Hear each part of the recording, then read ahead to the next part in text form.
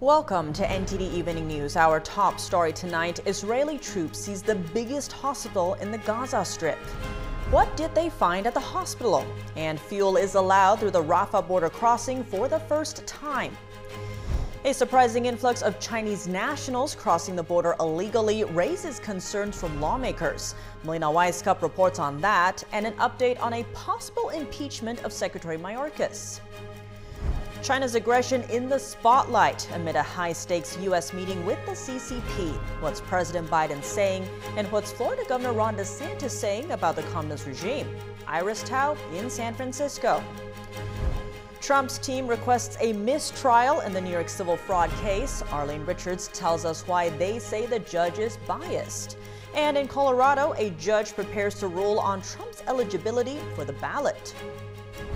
New Hampshire will keep its first-in-the-nation status for presidential primaries, and Biden's name won't be on the ballot. This comes after a nearly year-long battle with the DNC, which has chosen South Carolina to kick off this election cycle.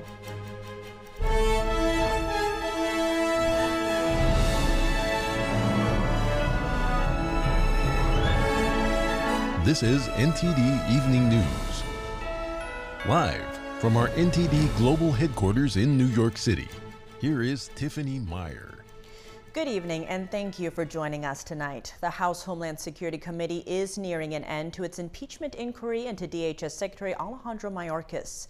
Today, he and FBI Director Christopher Wray testified before the committee and were grilled with questions on threats to the homeland, such as an uptick in the Chinese nationals crossing the border and the possible presence of Hamas-related terrorists in the U.S. NTD's Melina Weisskopf reports from Capitol Hill.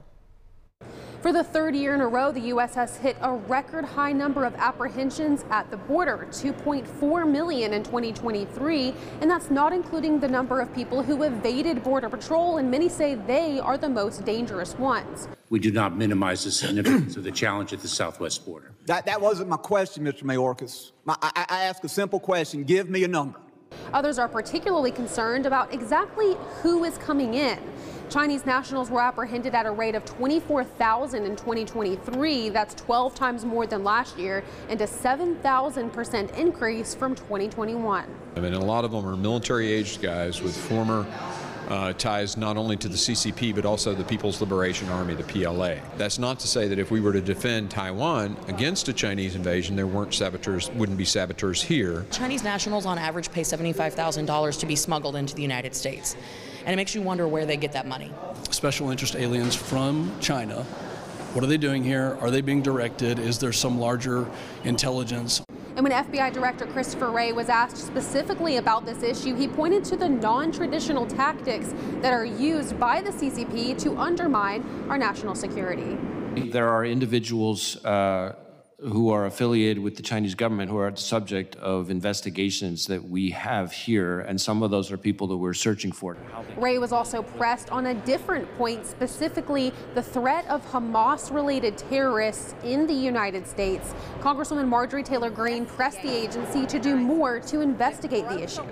And this hearing comes at a time when the committee is pressing forward to hold a second impeachment vote on DHS Secretary Mayorkas. The chairman of the committee, Mark Green, tells me that they're aiming to have this vote by the end of the year. Reporting from Capitol Hill, Melina Weisskopf, NTD News. The Israeli military announces evidence that Hamas is using Gaza's biggest hospital as a terrorist structure. The troops raided the hospital earlier today.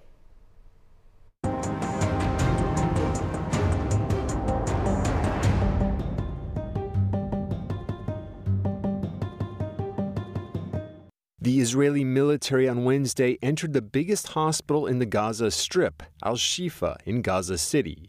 Israel said this was a precise and targeted operation against Hamas. Israel Defense Forces troops continue a targeted operation, at this time inside Shifa Hospital. We entered into this operation last night. Shifa as a place we knew from intelligence that had terrorist infrastructure, and since then we have deepened the operation. Israeli troops found military equipment inside the hospital, including weapons, intelligence materials, and military technology. They also located an operational headquarters with Hamas communications and military materials. These weapons have absolutely no business being inside a hospital.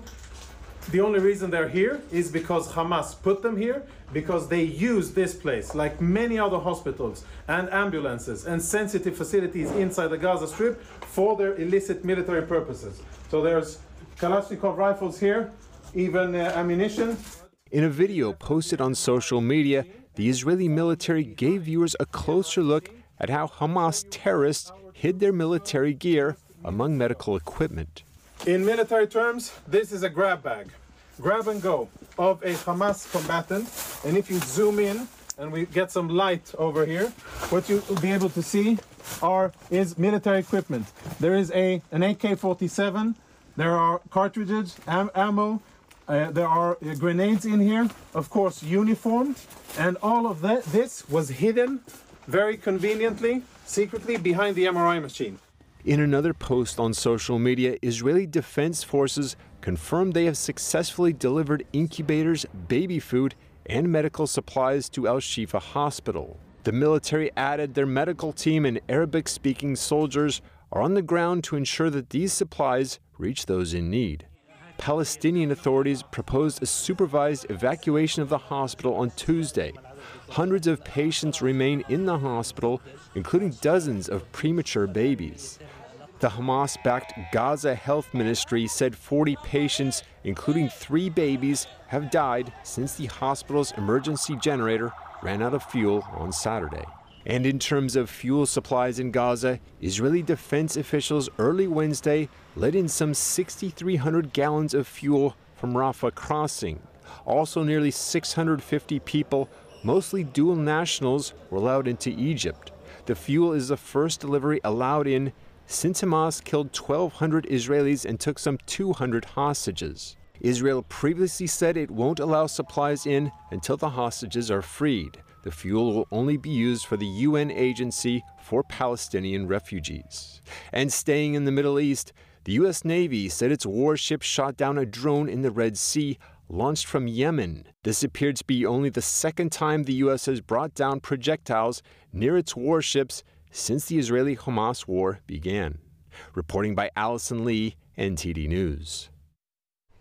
China's human rights record and economic coercion are in the spotlight amid a meeting between the United States and the CCP today. NTD's White House correspondent Iris Tao is in San Francisco, where the meeting took place.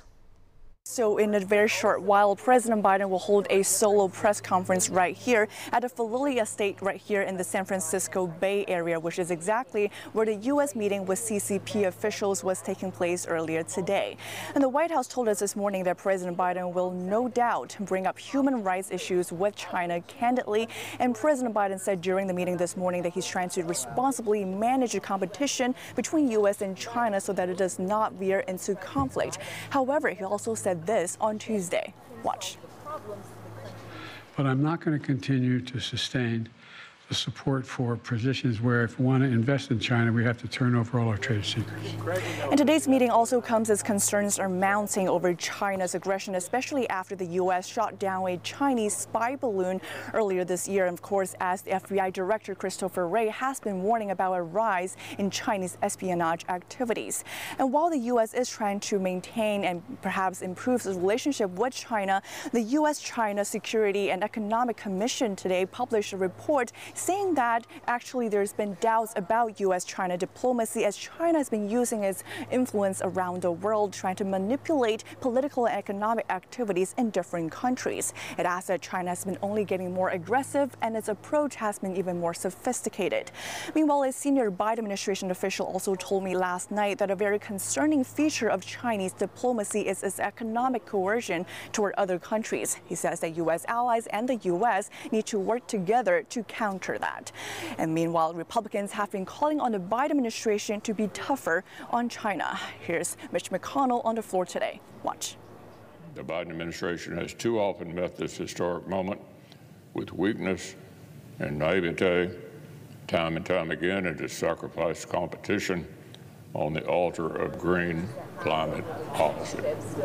And thus, as Republican presidential candidate and Florida Governor Ron DeSantis published an op-ed on China on the New York Post on Tuesday. He says that both parties of the U.S. are mistakenly treating China as a friendly competitor, while in fact, he says, is a hostile Marxist regime that if we allow them to continue doing what they're doing, it's going to exploit our openness and steal more of our technology. Back to you.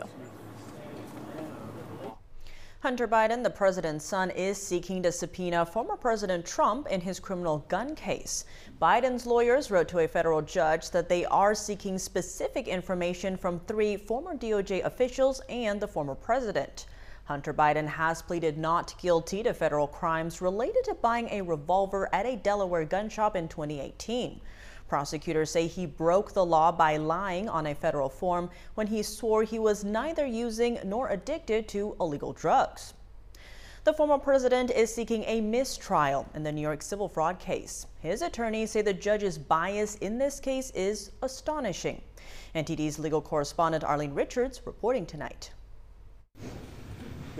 Tonight, New York Judge Arthur Engoron is on notice again about his conduct as the presiding judge over the New York civil fraud case filed by Attorney General Letitia James. Trump's team says his bias is overwhelming, and they are seeking a mistrial.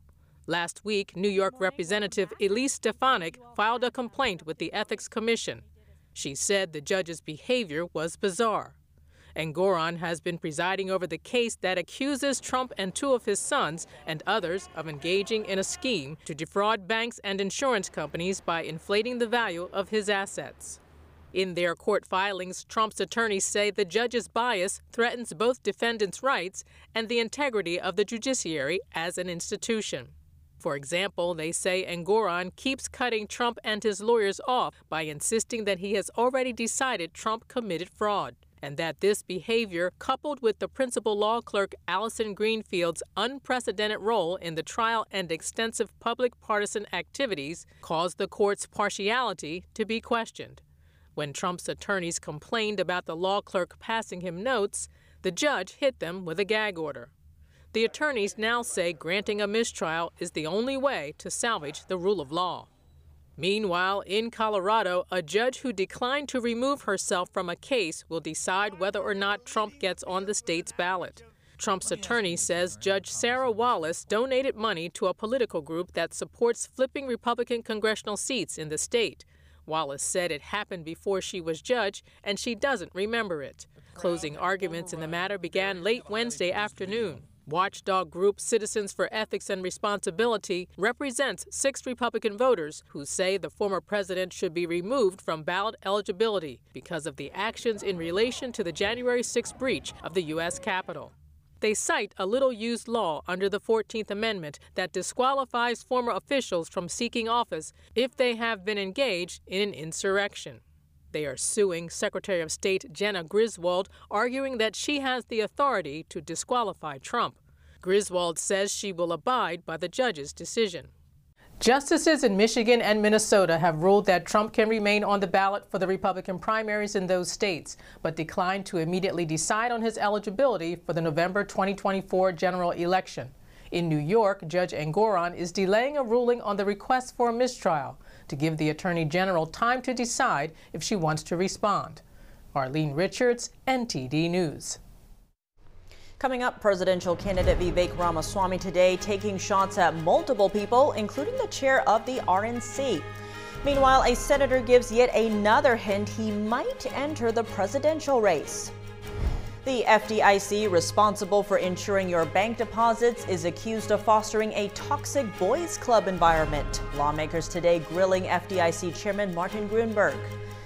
And Stellantis offering to buy out half of its salaried U.S. employees as a cost-cutting measure. How much did the UAW strikes impact it?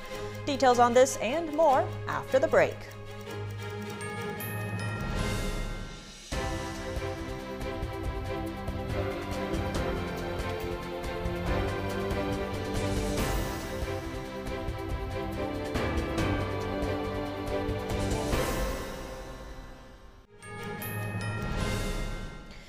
Welcome back. New Hampshire will hold its presidential primary January 23rd without President Biden's name on the ballot. That's because the Democratic National Committee issued a plan earlier this year calling for South Carolina to be the first state to hold a primary. That's at odds with New Hampshire state law, which requires it to hold its primary before any other state. The end result is Biden can't appear on the ballot since the primary violates the DNC's calendar. Really, no Democrat is supposed to be listed, but 21 of them will be. Voters will also be allowed to write in Biden if they wish. The Republican Party will recognize the contest, so its candidates are unaffected.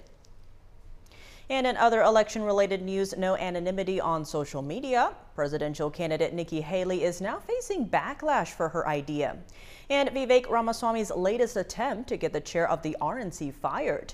NTD's Arian Pastar brings us an update on the elections, starting with a possible new 2024 candidate. Democratic Senator Joe Manchin recently announced he would not run for re-election next year.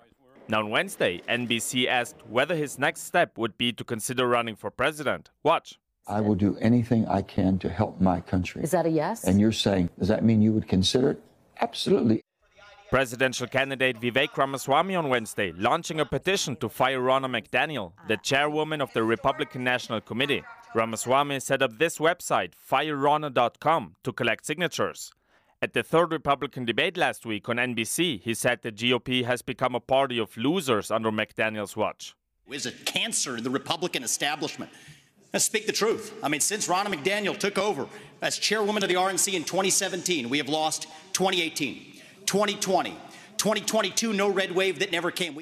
And also on Wednesday, Ramaswamy took a shot at candidate Nikki Haley. He accuses her of pushing for the government to use private tech companies to censor speech. This came in response to what Haley said while on Fox News on Tuesday. Watch. Every person on social media should be verified by their name. That's, first of all, it's a national security threat. When you do that, all of a sudden people have to stand by what they say, and it gets rid of the Russian bots, the Iranian bots, and the Chinese bots. And in New Jersey, the state's first lady is announcing she's running for the U.S. Senate, naming a few issues she wants to tackle. From gun violence and mass shootings to a warming planet that threatens our children's future, to extreme politicians who want to defund Planned Parenthood and ban abortion. The governor's wife could run against Senator Bob Menendez, who's facing bribery charges.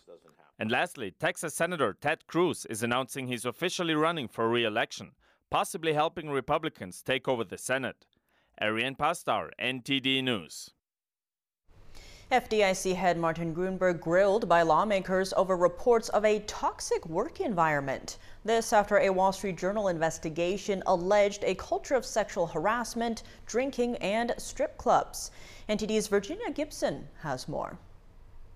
I was deeply disturbed and troubled.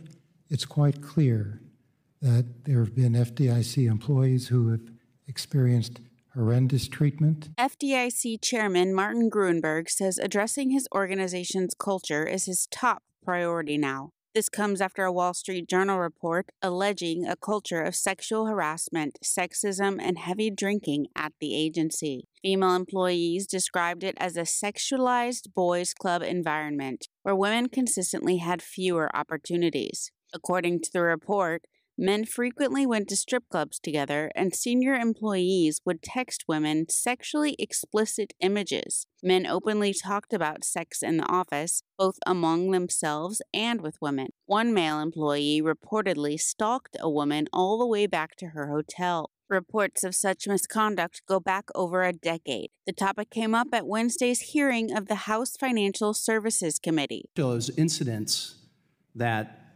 were reported in the Wall Street Journal happened under your watch directly. Were you made aware of the misconduct that was going on at the time referenced in those articles when you were chairman?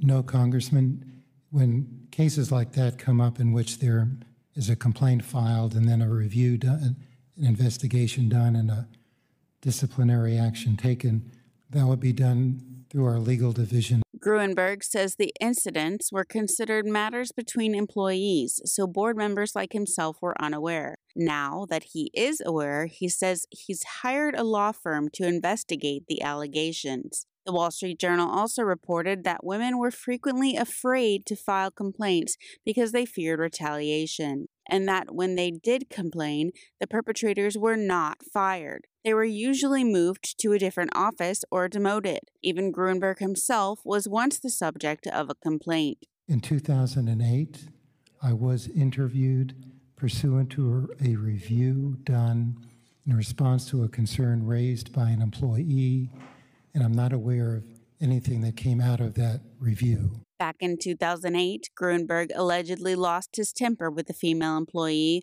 who reportedly did not inform him of the timing of an upcoming conference. Virginia Gibson, NTD News. Anybody else?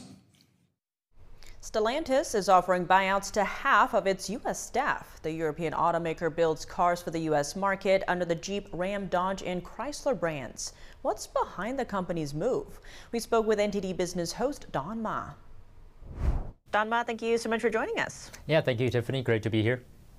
To begin, tell us about this buyout offer.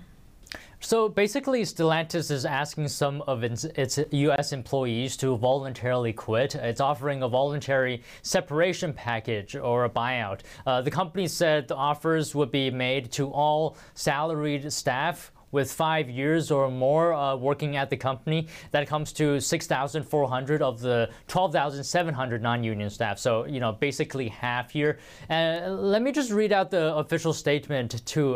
Stellantis said it's going to offer this package to assist those non-represented employees who would like to separate or retire from the company to pursue other interests with a favorable package of benefits. So the workers with less than 10 years of service time will get about 3 months of their normal pay, and the size of the buyouts will increase with more time that you're serving with the company. So those with 20 or more years at the company, Stellantis will give them a full year's pay if they leave. And why is the automaker doing this? This is a cost-cutting measure, it seems like. The company said in a statement that the U.S. automotive industry is continuing to face challenges in the market, and Stellantis is taking some necessary measures to protect its operations. But of course, we have to question whether this move comes as a result of the deal between Stellantis and the United Auto Workers Union, or maybe is a result of the impact of the strike taking a toll. It actually said the 44-day strike by the UAW cost $795 million. And on top of the losses, the tentative contract with the UAW will actually raise hourly wages by 11% and give raises totaling an additional 14% over the life of the contract. So, you know, that's something to keep in mind. But just a side note here, General Motors and Ford, which also reached tentative labor deals with the UAW, both of them actually also announced cuts to their salaried staff, and both with layoffs and payouts as well in the months before the strike. So keep that in mind. And how would this Stellantis buyout option impact consumers? Would we pay more for cars, less? Do we know? Well, I think it's trying to balance the wage increases with the profits that it's making off of its cars. So it's a challenging question to answer, but I think it's going to help Stellantis with their bottom line at the very least. But whether that is going to translate into cheaper cars for consumers, it remains to be seen. But I mean, anything's possible, I guess. Don Ma, thanks so much for joining us. Thank you. Coming up, as the leaders of the U.S. and China discuss threats to the environment, a rabbi tells us there's another type of pollution in the world and the U.S. needs to take the lead in addressing it. And we hear one family's story of persecution in China, about how faith is deemed a threat to the regime and what the U.S. can do. This and more when we return. Welcome back. If you're just joining us now, here are some of today's top headlines. The Israeli military seized the biggest hospital in the Gaza Strip, the Al-Shifa hospital, during its fight against Hamas. The troops released evidence showing Hamas using the hospital as a terrorist structure where they hid weapons. Lawmakers on Capitol Hill grilled DHS Secretary Alejandro Mayorkas and FBI Director Christopher Wray. This is the third year in a row of record-high apprehensions at the southern border, including many military-aged Chinese men. And the impeachment inquiry into Mayorkas nears an end. Former President Trump's attorneys in the New York civil fraud case filed a motion for a mistrial. Meanwhile, in Colorado, a judge will decide whether or not Trump gets on the state's ballot. President Biden met with Chinese regime leader Xi Jinping on the sidelines of the APEC summit in San Francisco. The White House assured prior to the meeting that Biden would no doubt raise human rights issues candidly to China. As the assault on religious groups in China intensifies, what should President Biden's message be to CCP leader Xi Jinping? We speak with the chair of the U.S. Commission on International Religious Freedom, who says the U.S. needs to take the lead on addressing the issue of moral pollution. Rabbi Abraham Cooper, thank you so much for joining us. Great to have you back on the show. Thank you. It's an honor. Right now, all eyes are on San Francisco, where President Biden is meeting with Chinese regime leader Xi Jinping. How do you view this meeting? Well, you have the official items that are on the list. They're, of course, all important. And talking about the impact on climate, pollution, and the future of the planet, it's critically important. We're also looking for a different climate change, and that's a change in the nefarious approach of the current regime, the Chinese Communist Party, and its assault on religious groups and minorities, obviously starting with the Uyghurs, who are suffering the most, but you also, of course, have the Tibetans. And I can recall just a few years ago when I was in Jerusalem at an international gathering of Christians and Jews, that 3,000 Chinese Christians came to Jerusalem for that event. I don't think 3 of them could come today. You have the forced closure, you have sometimes the destruction of churches, you have a pressure on the content of sermons, et cetera, et cetera. And we'll have to see whether it's brought up and in the pecking order of issues raised, whether it's just brought out with one foot out the door or it's made a part of the central policy. And I just like sort of to point out historically, this isn't the first time that the Wiesenthal Center and other human groups are urging a president of the United States to take on parallel multiple issues. During the Cold War, the United States and the Soviet Union, which is basically Russia, they had years of negotiations and discussions on trying to bring down the level of the nuclear threat. But eventually the U.S. at all of these meetings would also bring up the human rights situation inside the Soviet Union. And eventually it made a huge difference. Most people in Asia, maybe all countries, people respect strength. And strength is not only measured in how many missiles you have and what size Navy, but it's also a matter of your moral GPS. Rabbi, the White House also touched on AI technologies and, the nuclear threats. But when it comes to human rights, not just inside China, but even here in America, the Chinese Communist Party has been described as a transnational criminal organization, including repression overseas. What would you like to see the U.S. touch on in that aspect? Well, I wouldn't say I was victim of a criminal act, but I was last year here at the campus of University of Southern California during a memorial program for Chinese citizens who died in a fire, having been locked in during COVID, that the 200 or so Chinese students who were there all wore full face masks. And that's when it hit me that the reason they were doing so is they were afraid about facial recognition and what might happen to their families back home. I was just at an international conference on behalf of the Uyghurs in Tokyo, met with Japanese officials. They also have problems of Chinese police and other methods in order to strong-arm Chinese citizens and expats all over the world, which they can now do a lot more powerfully, unfortunately, with the use of AI and other technologies. So again, in each of these areas, it's not that these other issues aren't important. but the American administration, Japan, UK, France, Canada, they need to start intermingling and weaving the human rights issues into the economic and geopolitical issues. And Rabbi, we're seeing calls from the Uyghur population, Tibetans, House Christians, and also the Falun Gong spiritual discipline calling on President Biden to send a strong message to Chinese regime leader Xi Jinping when it comes to human rights. What is that message that the U.S. should be sending? I think the message needs to be sent is that we're not only committed to human rights at home here in the United States, and we're so lucky to have these freedoms, but these are now, they're embedded in universal action. And think about it, so much of the discussion is about cooperation, about technology and harnessing the environment in the right direction, all important goals.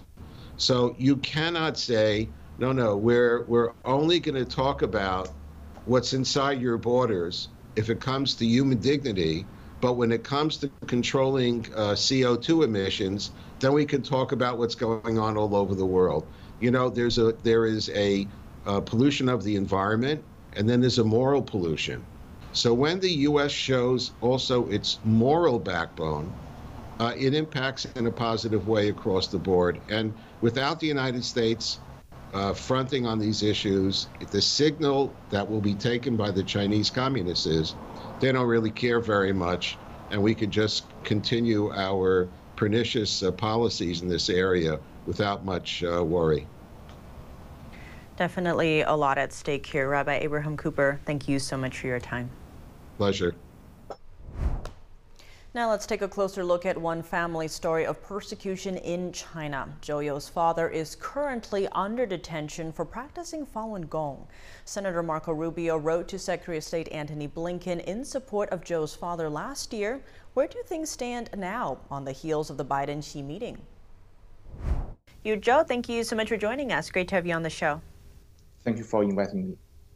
You testified in front of Congress earlier this year, calling on the Chinese Communist Party, or the CCP, to release your father. How do you view the Xi-Biden meeting today? Is it going to help your father? I hope President Biden should raise my father's issue too, but I really don't know because a lot have been going on in the past few years. So apparently, human rights issue on my father's case might not be on their agenda or priority. Actually, just recent, the CECC, they just released a list of prisoner consciousness, and my father is included in this. I really hope this time they could talk to Xi directly about my father, not only my father, but other prisoner of conscience. There is a lot of people, Falun Gong Uyghur people. I know several families, they are American citizens, their relatives in China are sentenced to prison for 10 years. Someone has been persecuted to death last year. So it's something happening today, and it's something very urgent. You mentioned prisoners of conscience, but tell us why your father is being held in jail. It's very simple. By definition, prisoner of conscience is you are in prison because not because what you did is wrong, just because of your consciousness, just because what do you think. So take my father, for example. My father believed in Falun Gong. So Falun Gong is a spiritual movement in China. Generally speaking, people follow the principle of truthfulness, compassion, and tolerance.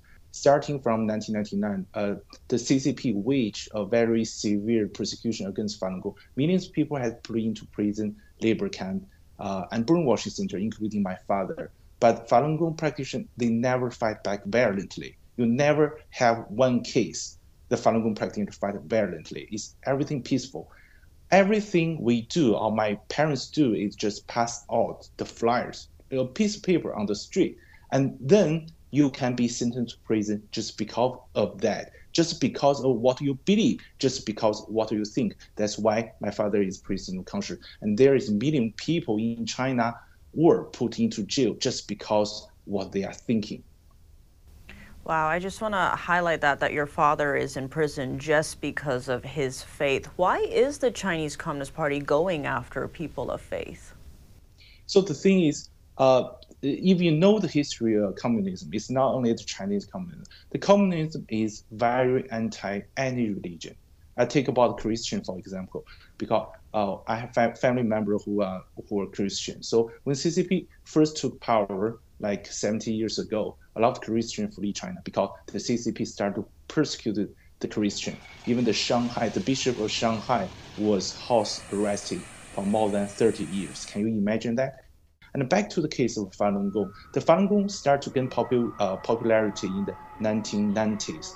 There is almost 100 million people practice Falun Gong in China at that time. And that number is bigger than the Chinese Communist Party number. So the leader of the Chinese Communist Party got afraid because they are not a legitimate government. They are not elected.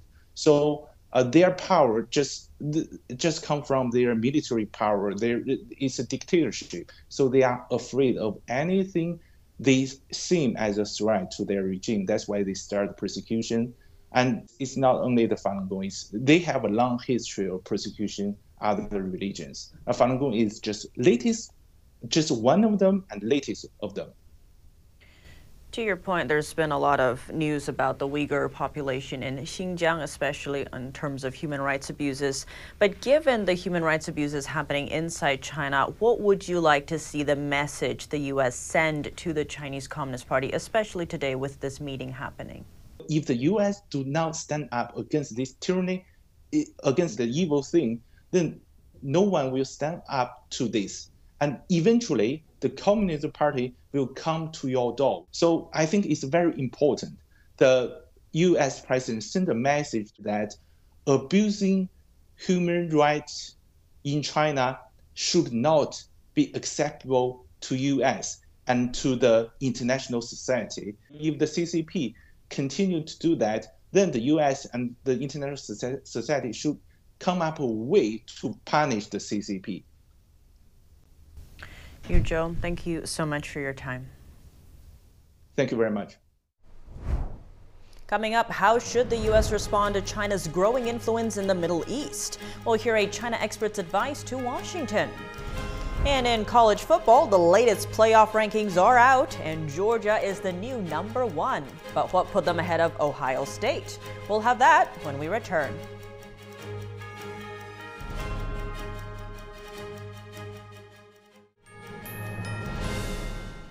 Welcome back. China is expanding its presence in the Middle East, both diplomatically and militarily. What is it trying to accomplish, and how should the U.S. react? Earlier, we spoke with a China expert who tells us the U.S. has lost credibility in the region and needs to regain it. James Gari, thank you so much for joining us. Great to have you back on the show. My pleasure, Tiffany. Good to be here.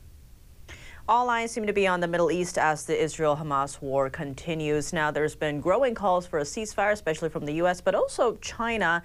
Is China trying to become a peace broker here? Well, they're trying to become a power player, a peace broker on one side, probably, a Hamas side. Doesn't look like they're in favor of the Israeli cause so much. But yes, they're definitely trying to become a bigger player, a power player, challenging the U.S. in the Middle East. On that note, you have an article out on this, and in it you highlight the U.S.'s historical presence in the Middle East from Presidents Jimmy Carter, Bill Clinton to Donald Trump.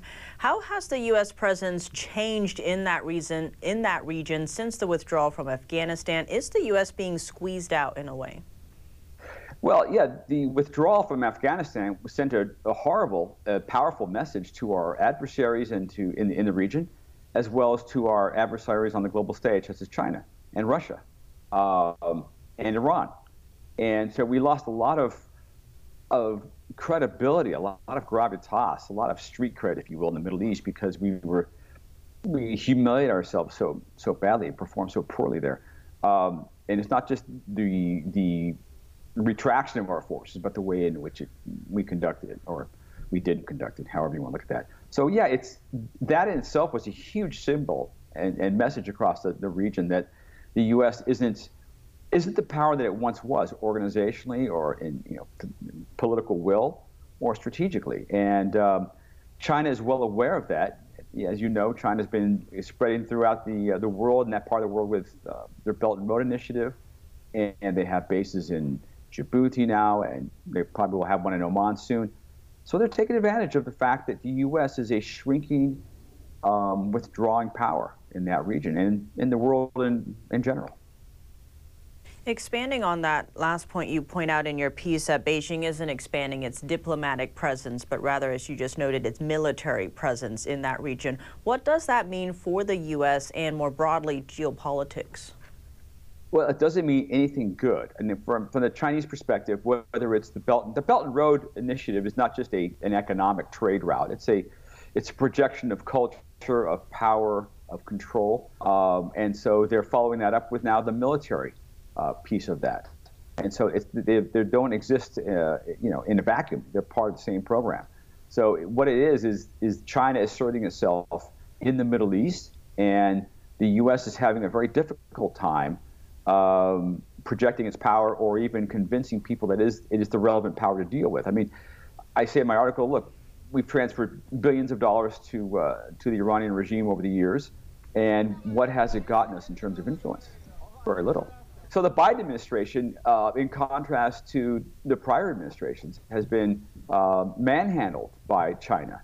Whether it's the humiliating summit they had soon after they'd taken office, or the fact that China is doing what it wants to do aggressively in the Taiwan Strait. It's being aggressive with American military aircraft in Alaska or around Taiwan and other places. There's no pushback. There's no overall strategy here, unless the strategy is to withdraw.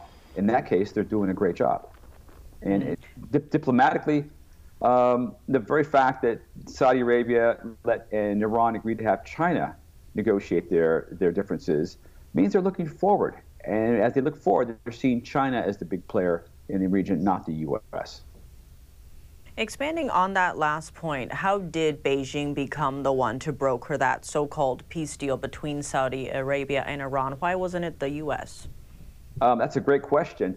I think it does stem from the fact that China's naval power and economic power are expanding, whereas the U.S. naval power is shrinking. 20 years ago, China had a 37-ship navy. Not that impressive. Well, their navy is now 10 times the size, and the U.S. Navy is shrinking. China has more naval ships than we do, and it's a good question strategically whether we can actually defend Taiwan. So China is making moves in the Middle East. They're buying a lot of oil, and they're helping these countries get around U.S. sanctions, particularly Iran. So those nations see China as a force to be dealt with and a force to be aligned with.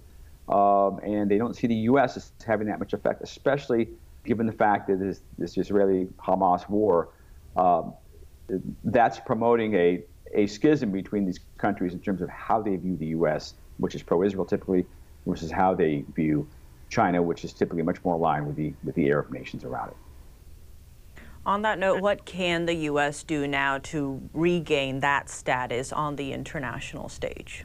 Well, we can stop shrinking our Navy. I mean, the fact is that our Navy is retiring another 24 or 25 ships next year, and maybe we're launching 10 or 11. What's going to happen is the sea lanes are not going to be free anymore. There's that potential where China says, hey, we're going to have to charge you a fee to go through these straits and through these sea lanes and so forth. So we have to start deciding, and that is a decision, to become a superpower again, to maintain our status. And that's just not by paying off our enemies. That's by building up our Navy and building up our deterrence and demonstrating the political and diplomatic will to back it up. A lot at stake here. Well, James Gorey, thank you so much for your time. My pleasure. Thank you. And now for your sports news, we welcome NTD's Dave Martin. Dave, the big news out of the NFL, Deshaun Watson needing season-ending surgery on his shoulder. How big a loss is this for Cleveland? It's not as big as it should be. I mean, he really hasn't played that well for Cleveland, especially considering they gave up 3 first-round picks for him and signed him to a $230 million guaranteed contract, which was the largest in NFL history at the time. Now, maybe this injury had been hindering his play, but it doesn't explain his so-so numbers last year. Now, despite that, they're 6-3. They're in the playoff race, but mainly because of their strong defense. If they do somehow make the playoffs without him and without Nick Chubb, who's also injured, Kevin Stefanski, he should definitely win Coach of the Year in that case. And what options are available if they do want another quarterback? It's slim and none at this point. You know, it's either free agency or nothing. The NFL's trade deadline passed like 2 weeks ago, which I think is way too early. It wasn't even the halfway point of the season. How do teams know if they're contenders or not? The fact is, I don't think most of them do. So what happens is, unless you're 0-8, are you really sure if you're going to be a seller? But if you're 0-8, I don't think you have much to sell, unfortunately. I think it's a lot like their ridiculous overtime rules, where the coin toss is one of the biggest parts of the game. Unless people complain loudly, they're probably not going to change it. And looking at the college game, the latest playoff rankings came out yesterday with Georgia actually moving ahead of Ohio State for that #1 spot. Now, both teams are undefeated, so what accounts for this switch up? I'm guessing they looked at Georgia's strength of schedule and decided, well, it's slightly better now than Ohio State's. The thing about these rankings, only the last one matters, and this isn't it. You know, there's so many big games left to be played. Ohio State still has to play Michigan next week. Alabama plays Georgia the week after, and on the same day, Washington and Oregon could be playing for the Pac-12 title. Now, of the 5 unbeatens left, I would actually say Florida State is probably in the most peril. They don't have a very strong strength of schedule. I think they're going to have to rout all their remaining opponents if they're going to stay in this race. Lots happening there. Well, Dave, as always, thanks for joining us. Thank you, Tiff. And that's all for today's news. Thanks for tuning in. I'm Tiffany Meyer. Good night.